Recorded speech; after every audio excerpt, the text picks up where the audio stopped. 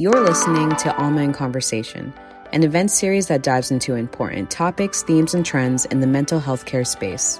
This discussion was recorded live via Zoom on October 23rd, 2020. Alma member Max Stanley Cazzo joined Alma founder and CEO, Dr. Harry Ritter, for a conversation about election-related stress and effective communication. Alma is a network of mental health care providers dedicated to simplifying access to high-quality, affordable care. As members, therapists gain access to the tools they need to grow and run their private practice, like insurance support, events and programming, and a community of their peers. Through this, Alma has grown into a destination for people seeking care. To learn more, visit helloalma.com. We're incredibly excited to have Mac with us today. Mac, I'm going to let you introduce yourself, but Mac is a Gottesman-trained psychotherapist, part of the Alma community, who really focuses his work on relationships, communication, how couples and others work together and communicate effectively to get to the right outcome. Mac, I'll let you introduce yourself, and then maybe we'll jump right in. Okay. Good morning, everybody, and thank you for having me today. I'm very excited to be part of this conversation. My name is Max Stanley Cazzo. I am a licensed mental health counselor with a specialization in couples therapy. I obtained my specialization through the Gottman Institute. To me, I feel that Dr. Gottman is like the Michael Jordan of couples therapy. So I definitely wanted access to his lab, to his research, and just add it to my life, first things first, and then continue to raise my competence when working with couples. I'm also the owner of Therapy is for Everyone Counseling Services, which is located right here in Brooklyn, and one of the members of the Alma Therapist team. Once again, thank you for having me, and I'm looking forward to this conversation. Mac, we're very excited to have you. So let's jump right in. We're going to spend the majority of our time today talking about election-related stress, its impact on relationships, communication, and how we interact with those around us. But this is not a normal election cycle. This isn't happening in a normal year. And so I wanted to just take a step back and talk about the context of this election that's coming up and just the baseline stress and challenge of the year that we found ourselves in. What are you noticing among your own clients in terms of the differences or similarities to their reaction to election-related stress as it's coming up now in the next few weeks, made different by the background of COVID and the pandemic and all of the various challenges that we've been dealing with over the last few months? That is an excellent question. I would say that at first, there has been an upkeep of individuals and couples just looking into therapy alone, right? I think it's fair to say that business for therapists has increased tremendously due to the time of COVID and due to the election coming. In regards to the clients, I do find that most people are a lot more anxious, unaware of what the future of the economy is going to look like, and also what the leadership standpoint is going to look like. So this two uncertainties has created a space of conflict, a space of high anxiety. The unknown has led to just no longer having a safe space and having to always worry about what's going to happen next. What does our business are going to look like? What's the income going to look like? And what life in general is going to look like after November. Yeah, it's interesting. You mentioned, just to take a second longer on this topic, you mentioned specifically seeing more anxiety in the community. Yeah. Are there other key reaction patterns that you're seeing in terms of like grief or mourning, bereavement, trauma, any other sort of key reaction patterns that you're seeing play out in addition to sort of the sense of anxiety and feelings of uncertainty and fear in Right. navigating the ambiguity of what's coming up next? I think you mentioned most of them. In addition, I would make is depression. I do think due to the COVID standpoint, due to the pandemic, people are scoring higher on the depression scale. So it may be skewed due to the fact that the status quo and our normal way of living has drastically changed. But grief, trauma, bereavement have been a staple in, I would say, 90% of the clients that I have seen in the past six months personally. So let's take that then to the issue of communication and communication patterns during times of intense stress. Oh, yeah. As a therapist, how have you noticed differences, first, in the way that your clients communicate with you, and then we'll talk about communicate with their others and partners in their life. But are you noticing changes in terms of the ways, the communication patterns that you're experiencing from your clients in this period of stress and all the other kind of background challenges that we've already started to talk a little bit about? Yeah. So virtually, the pattern of communication between me and client has been the same as it usually is. I do feel like at times we'll spend about 5 to 10 minutes per session, just kind of checking in on what's going on in the world and their political viewpoints. How's that affecting the way that they think and the way that they interact with me as well? Because at the end of the day, I am a Black man, right? One change that I have noticed is that there has been an increase in follow-up emails. They'll just message me, hey, I'm not feeling well today. Could we have an extra session? Or I actually enjoyed our session last time. I think for next week, I would want to address this and this. Prior to the pandemic and the state of America, I would say that I didn't have as many follow-up emails, but now that has become a staple where I'm getting about 30% of my clients who will email me after a session, either requesting an extra session or just wanting to expand on their feelings and their emotions and requesting a check-in. It's interesting. I want to connect that back to something you said earlier around people who are looking for a safe space. So, one of the things that I remember about therapy in the good old days, so to speak, was it was a very intentional decision. You were at home, you were at work, and then you would physically pick yourself up and you would go to this place. And there was this sort of almost like barrier to entry. Like there was a certain amount of intentionality that went going from like life to therapy, from that like regular space to that safe space. And then you would come out of it. And, that barrier almost, I think, maybe made it so that, I don't know if this is true, but, you almost were less likely to email afterwards because it was like a bigger flip, from one to the other. Whereas in a more virtual world, it's pretty easy to jump on a call or send an email or be a little bit more connected. I mean, what advantages are you finding from that? And are there any disadvantages that you're also experiencing when you're getting these like 30% of your clients emailing you or the extra sessions? Is there some benefit to having that more stark separation, or do you find that fluidity is actually valuable to the therapeutic process? Personally, I actually welcome it and not let them know that it's okay, right? Because the days that they are experiences can change from a good day to a bad day to a horrible day just in a matter of hours or etc. So I am always willing to assist as needed.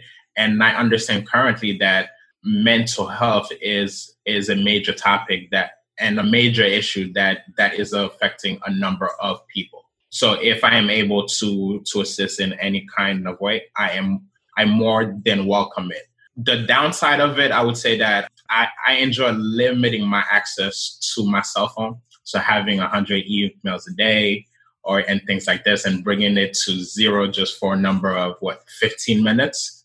And then it's right back up. Definitely irks me a little bit, but I would say that the pros outweighs the cons 100%.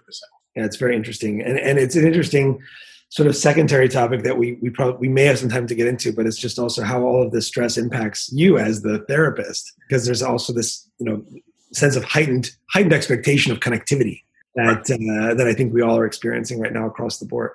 Yeah. How about just transitioning to more the relational side? In the couples that you work with, how are you seeing the background stress of COVID and then the impending stress around the election impacting communication, impacting those relationships? Are there any common themes that you're seeing? 100%. I was doing some research on how the pandemic and the election has affected couples. And the truth is, the divorce is at an all-time high currently. Domestic violence or interpersonal violence within the home is also at an all-time high. And I do think that the current stressors of not having a steady income, not being able to go outside to engage in self-care, and not having this routine that we have been used to for a number of years, and just being secluded into a home where to some degree there's no mental nor physical escape. So for couples whose foundations were not as strong, the pandemic and the added stress has caused the issues to increase, right? A lot of things are coming to light and can no longer be pushed to the side because we're with each other 24/7.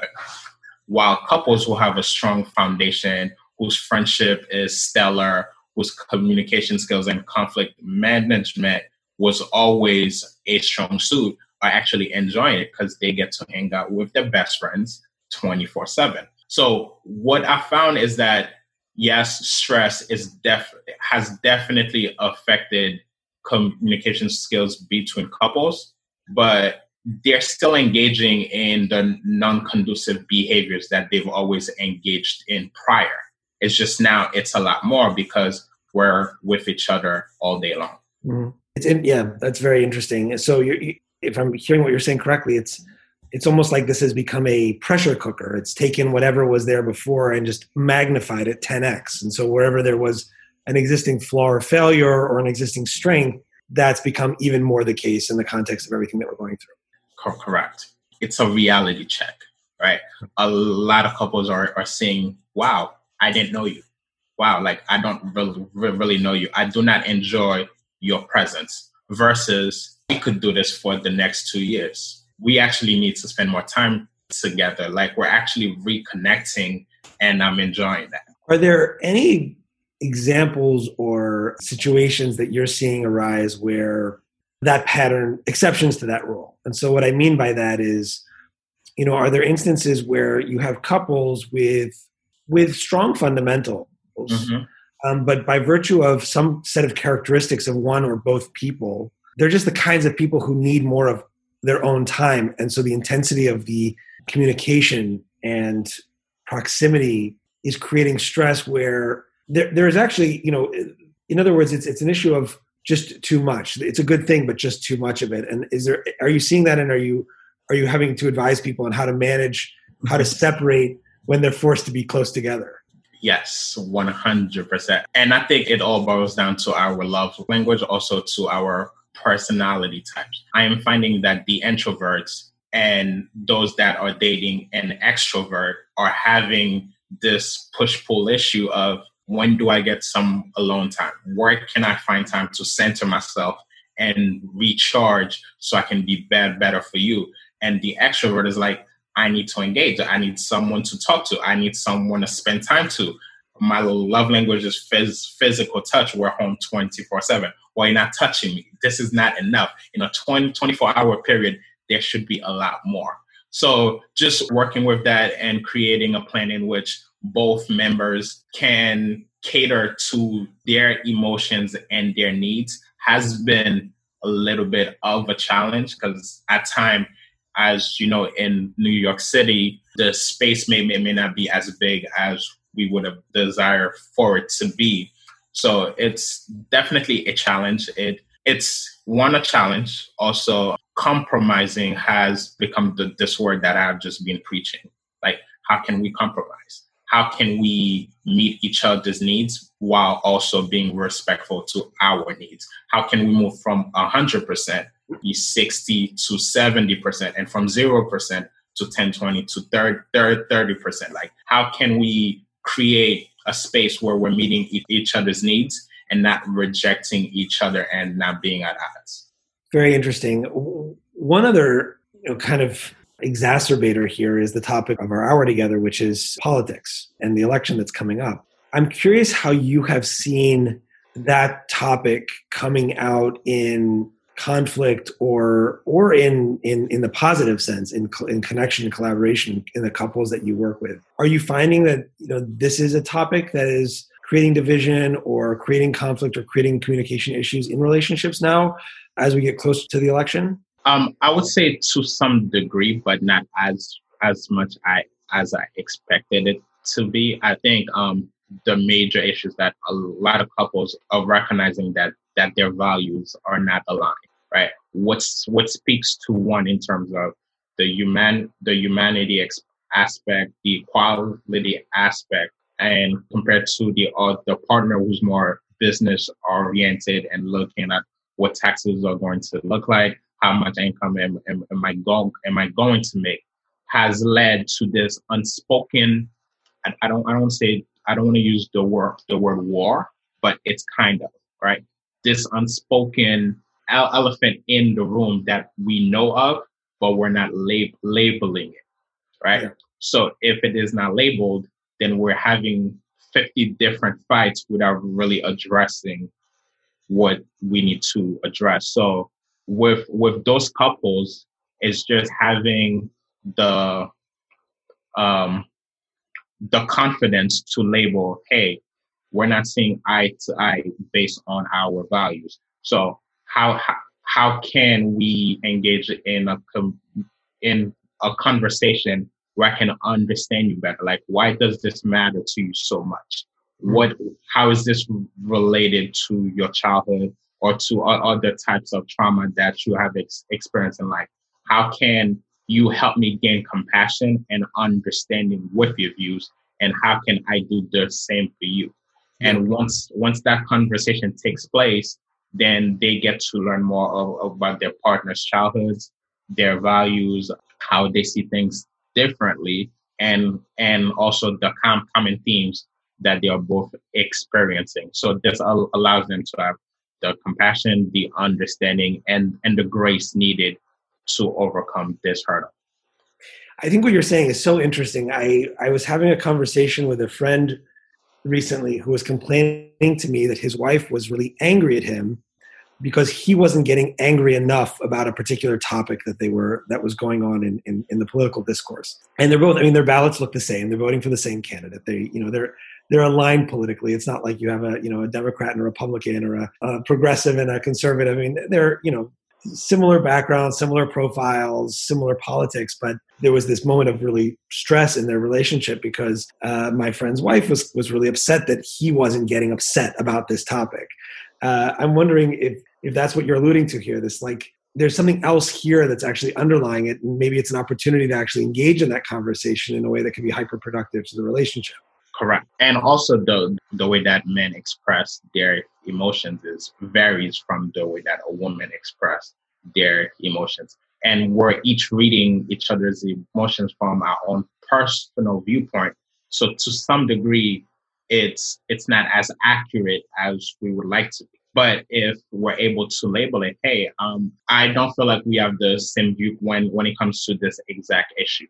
And being more curious and asking more questions to further understand your partner, that is the key. But without having the conversation and just allowing it to cause a reaction in which your partner does not understand, creates more miscommunication and a lot more conflict. So by having more conversations around it, being more curious and being less judgmental, but having this mindset of understanding creates better dialogue and better connection between both parties involved. So let's talk a little bit about that then, these strategies for how you can create more effective communication and create that space for a real meaningful dialogue. With the couples that you work with in the context of this, like we're together 24/7, it's not like you go to work and then we come home.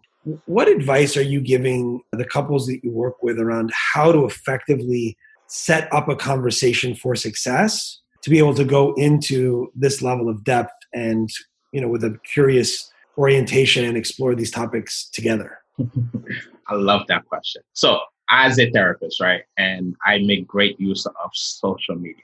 One of the perks of social media is that you get to broadcast information and give perspectives. One of the downside of it is also misinformation and miseducation. So there are a number of people labeling themselves as experts or vice versa, but they are routinely miseducating the world, basically. So with a lot of couples, it's understanding what their education of of communication skills is, and then recorrecting it, and then engaging them in the effective communication skills that actually works. So one of the biggest myth of couples therapy is that you need to listen to understand and not listen to reply, right? That is the most popular misconception that everybody is saying on social media. But the truth is, the key to communication relies on the communicator himself or herself, right? 96% of the time, the way you start a conversation is exactly how the conversation is going to end. So if you start by attacking, by labeling and just disrespecting your partner, then you are never going to solve that conversation. It's going to end the same way. So it's all about going back to the basic and teaching couples how to use I statements and actually use an emotion at that time period, removing the word you, really, and always from their vocabulary, because those are fighting words, and also learning how to localize the issue and not globalize it. And what that means is having one conversation before other conversations into it that leads to a much bigger problem. And then 5 minutes later, you have no idea of what you're trying to address. That's very interesting. I want to dig a little deeper on the last comment you made there around the tendency to globalize. Correct. So I think, you spoke about how important it is to start the conversation on the right foot, that the way it starts is often the way it's going to end, and that you need to stay kind of focused on the topic at hand. One thing that I think is challenging about the moment we live in is that there's so much going on that I wonder to what extent you're seeing that people, as they're approaching these relationship conversations, are actually, they don't know what that topic is. Like, they think it's about the way that you reacted to, you didn't get angry enough at, so-and-so when he said that in the debate last night, or whatever it might be. But really it's about something else. And I'm wondering, is there any guidance you have for people in relationships or therapists who are counseling people in relationships to find the topic so that you can stay focused on that topic, but you still can do that exploration to find out, well, what is it really that is bothering you and that you want to talk about? Does that question make sense? Yeah, of course. And what you're speaking to is identifying the behavior and the reason why this behavior is triggering, right? But a lot of time couples just attack your characteristic and your personality independent of the behavior, meaning you're selfish, or you don't care enough about what's going on, or you don't care about the world. But in reality, what they mean to say is, hey, the way that you display your anger is showing me that you may not care as much as I do. So can we talk about that so I can better understand that, right? So once we start to engage in effective communication skills, and the safe space is created in which we don't feel attacked, we don't gotta defend ourselves, and there's no contempt, then the conversation tends to be more honest. Also, couples need to learn to stop seeking agreement, meaning I'm right and you're wrong, and start seeking understanding, right? We can have a conflict, but we're seeing it from two different viewpoints. So you're right and I'm right because this is my experience and that is your experience. I will never agree 100% to your experience because that's not what I've experienced myself. But I can understand your emotions related to your experience. So at times when I'm able to label that for couples, it takes so much weight off their shoulders. Like, okay, cool. I no longer need to argue with you until I feel like I'm right or you agree with me, but you can understand me. And at times, that's good enough. Very well said. I want to transition to the topic of the therapist experience. Alma, as a community, we exist to help serve and support providers who, in our view, are the key piece to the mental health equation. Right? It's ultimately about the work that you all do at the front lines each and every day, working with the people that you take care of, that ultimately is going to make a difference in the world. And we've talked about this in the context of COVID in the pandemic earlier on in that experience, and I think it's relevant, very relevant now as well, which is that you are experiencing yourself as a therapist today the same stress, anxiety, depression, trauma, grief, etc., as your clients. Right. And this was true, in the pandemic, where when we started out, 5-6 months ago, we talked a lot about this as a community.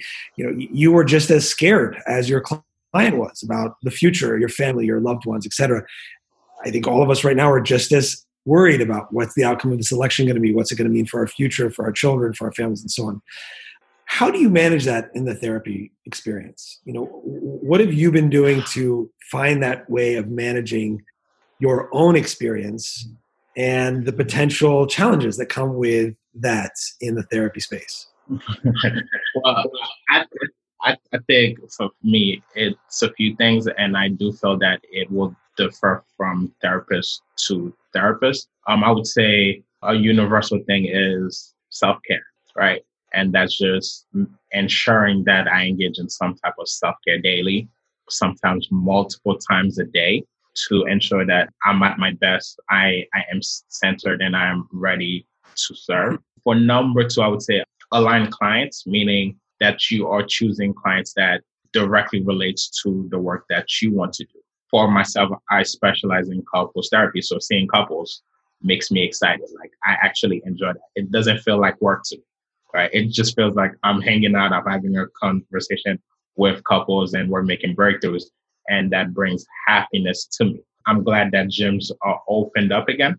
So I've been taking full advantage of that. Also, just some self-disclosure. I have a 8-month-old daughter, which it doesn't matter what my day looks like. Just seeing her alone, a smile, a hug, a kiss, and I'm just levitating, right?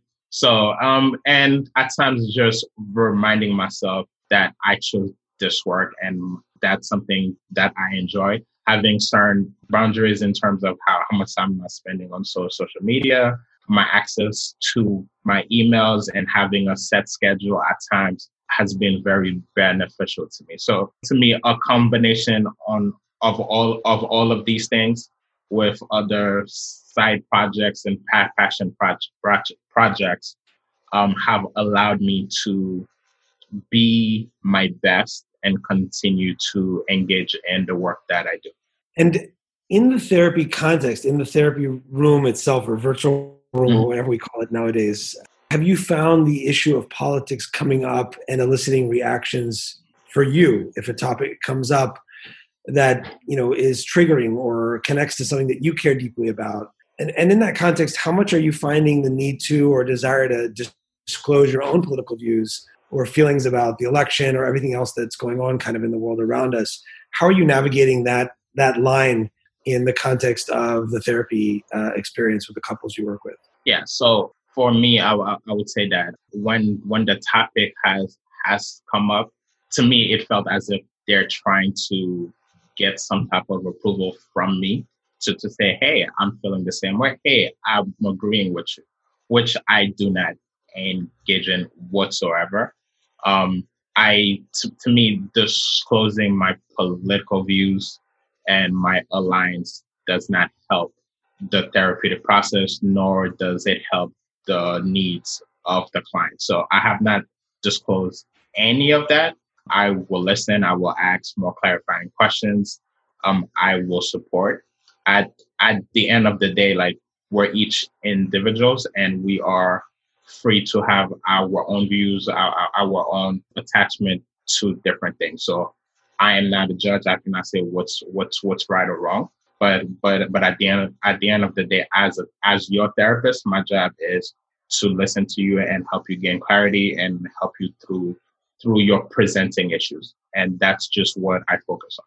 So I saw a question just come on.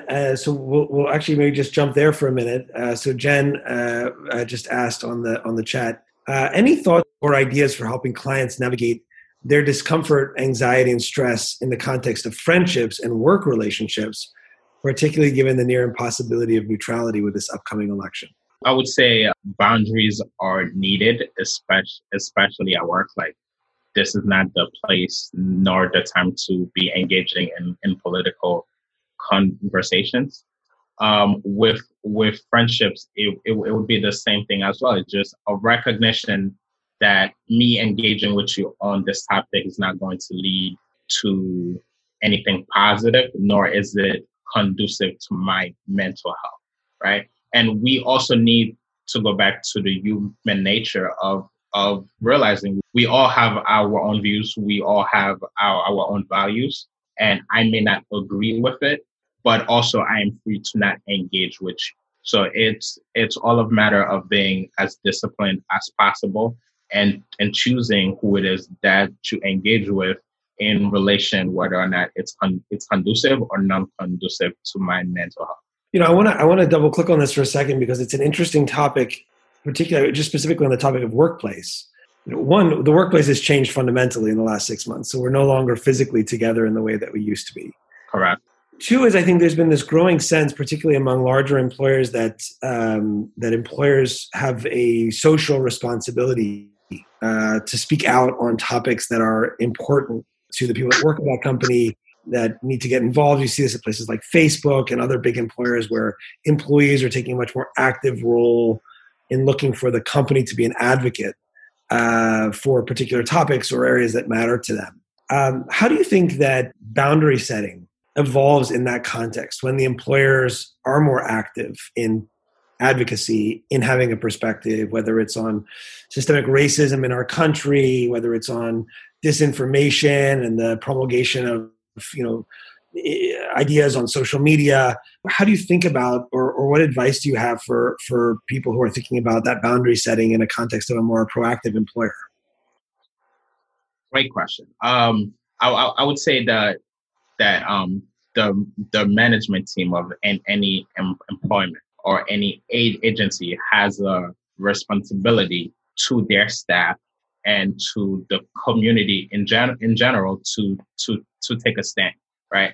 If it's a matter of civil rights, then a stand is definitely needed. And it is their responsibility to continue to engage in actions to promote voting, to promote a safe space in which the conversations can be guided and can be received and restructured as needed. In terms of employee to employee, that might not be the case. And I do think that a space should be created for these type of conversation. Yes. Very well said. I want to just take another minute to talk about evolving modes of communication.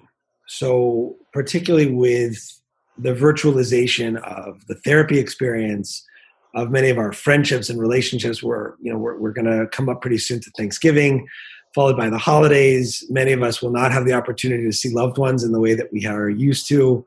And so, that creates a host of implications for the ways that we communicate and the ways that we have the opportunity to connect with one another. And so just coming back to that last topic, in your perspective, as we have lost a lot in the last 6-9 months of ways that we communicate, getting together, particularly in person, are there any new modalities or ways of connecting that you're seeing be particularly effective to help people bridge some of those gaps and solve for some of that loneliness that you're noticing and would throw out to the rest of our community as things for people to think about? And I'll give you one example, one that I've started getting letters again in the mail, which is an example of this. But I'm curious, how are you seeing communication evolve, and where are you seeing opportunity for people to bridge some of those gaps where we're obviously operating in a time when we are so physically apart? Correct. So if I'm being honest, I have seen an increase in communication across board. I think that the uncertainty that is currently being experienced has led a lot of people to reach out to their loved ones, to do more check-ins, and just to ensure that everybody's okay. I would say that Zoom is doing a wonderful job. I wish I had invested into them prior to the pandemic, but that's another story for another time.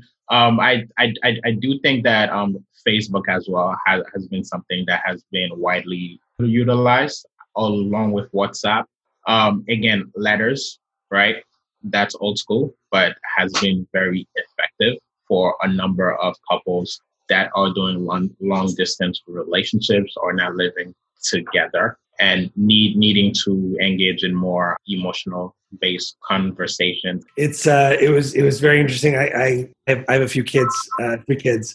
My oldest received a letter yesterday from one of his old best friends, and she had drawn a picture, and it was so sweet because it was this reminiscent of like a time that's gone past, but I think really therapeutic for my son to see, that a friend had taken that time and committed something to paper, and just the physicality of that interaction was, I think, really interesting. I wonder to what extent we'll see more of that, almost return to the way it was when we were disconnected by virtue of a lack of transportation, not because of a global pandemic. I hope so. I hope so.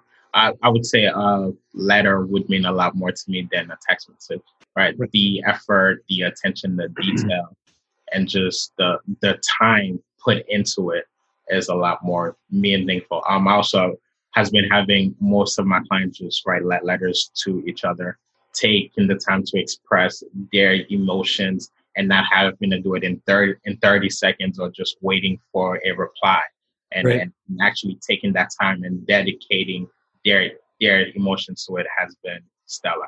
Yeah. Well, what I mean, I guess we don't want to stress the postal service too much out right now, but it's an interesting piece.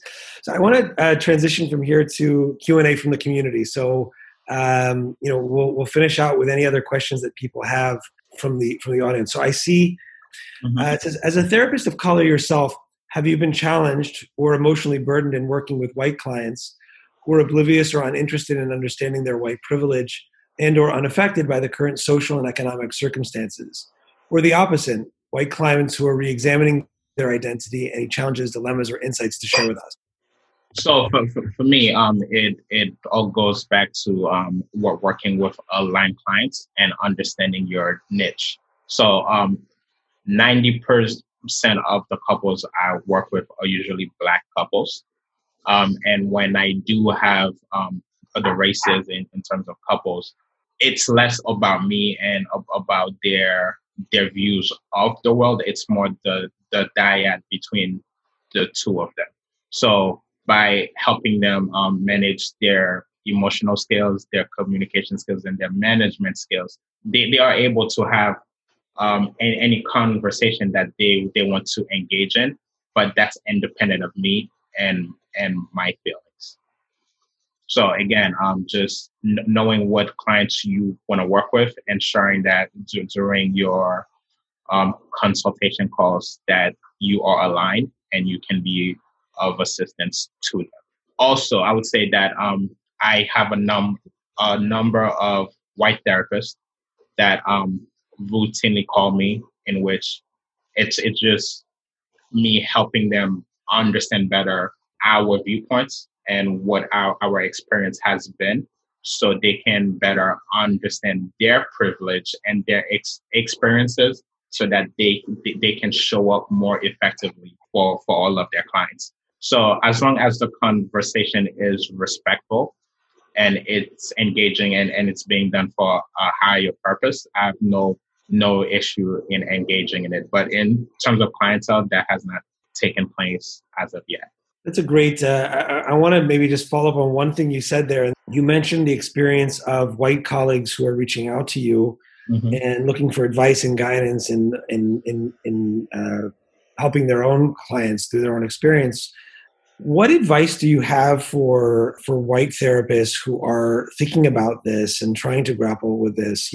Any things that you've seen be particularly effective in terms of building some of those skills or finding those people like you who can be guides and supportive to them as they're thinking through these questions? I would say is just taking the time to empathize with the way of the world right now, and paying attention to the cries and the hurt that is currently happening. One thing that I've give feedback on is to maybe listen to different news outlets, so that you have a different perspective and a different experience.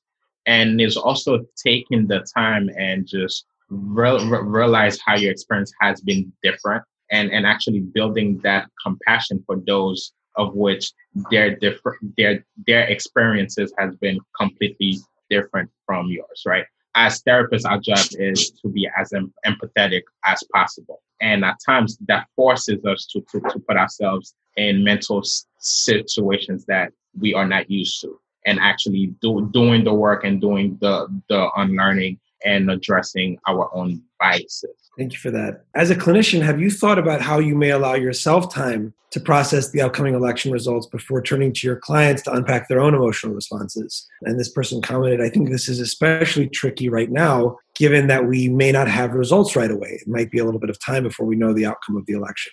Oh, yes. Yes. I have a therapist myself, and I look forward to my sessions. This is the time where I get to unload myself, engage in conversations that I need to confront and actually be my sounding board. So I do think in this time period, whether it's having your own therapist or having a supervision group or having a partner who's able to listen to you and offer you that safe space and assist you in doing your self-work, I think that's very much needed and very beneficial.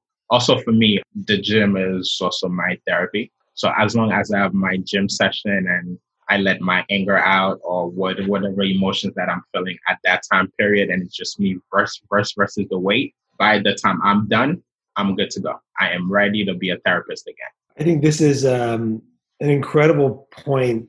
You know, the impact that all of this has on you all as the therapists, as the providers who are out there taking care of others, is just, it cannot be understated. I mean, you're experiencing it from every direction. Your own families, your own worlds that you live in, and then all of the worlds and families of those that, come to you as a source of support and stability and who are looking for you to guidance. And so I think, this is exactly what this is for, what these kinds of conversations are for, is really to say, hey, let's make sure we're finding opportunities to come together as a community, to have these discussions, to learn from one another, to hopefully pick up a few tips and tricks and ideas. Maybe someone from this call will, tell someone today to write somebody a letter, who knows, or whatever else it might be. But then also for us to just make sure that we're creating that space for us as a community to process. Because the idea that we all can be collectively embracing that experience together and acknowledging it, but also going through it with the support of a community around us, can make all the difference in the world. Thank you so much for listening. To learn more about events, programming, and other membership perks at Alma, visit helloalma.com or email membership@helloalma.com. That's helloalma.com.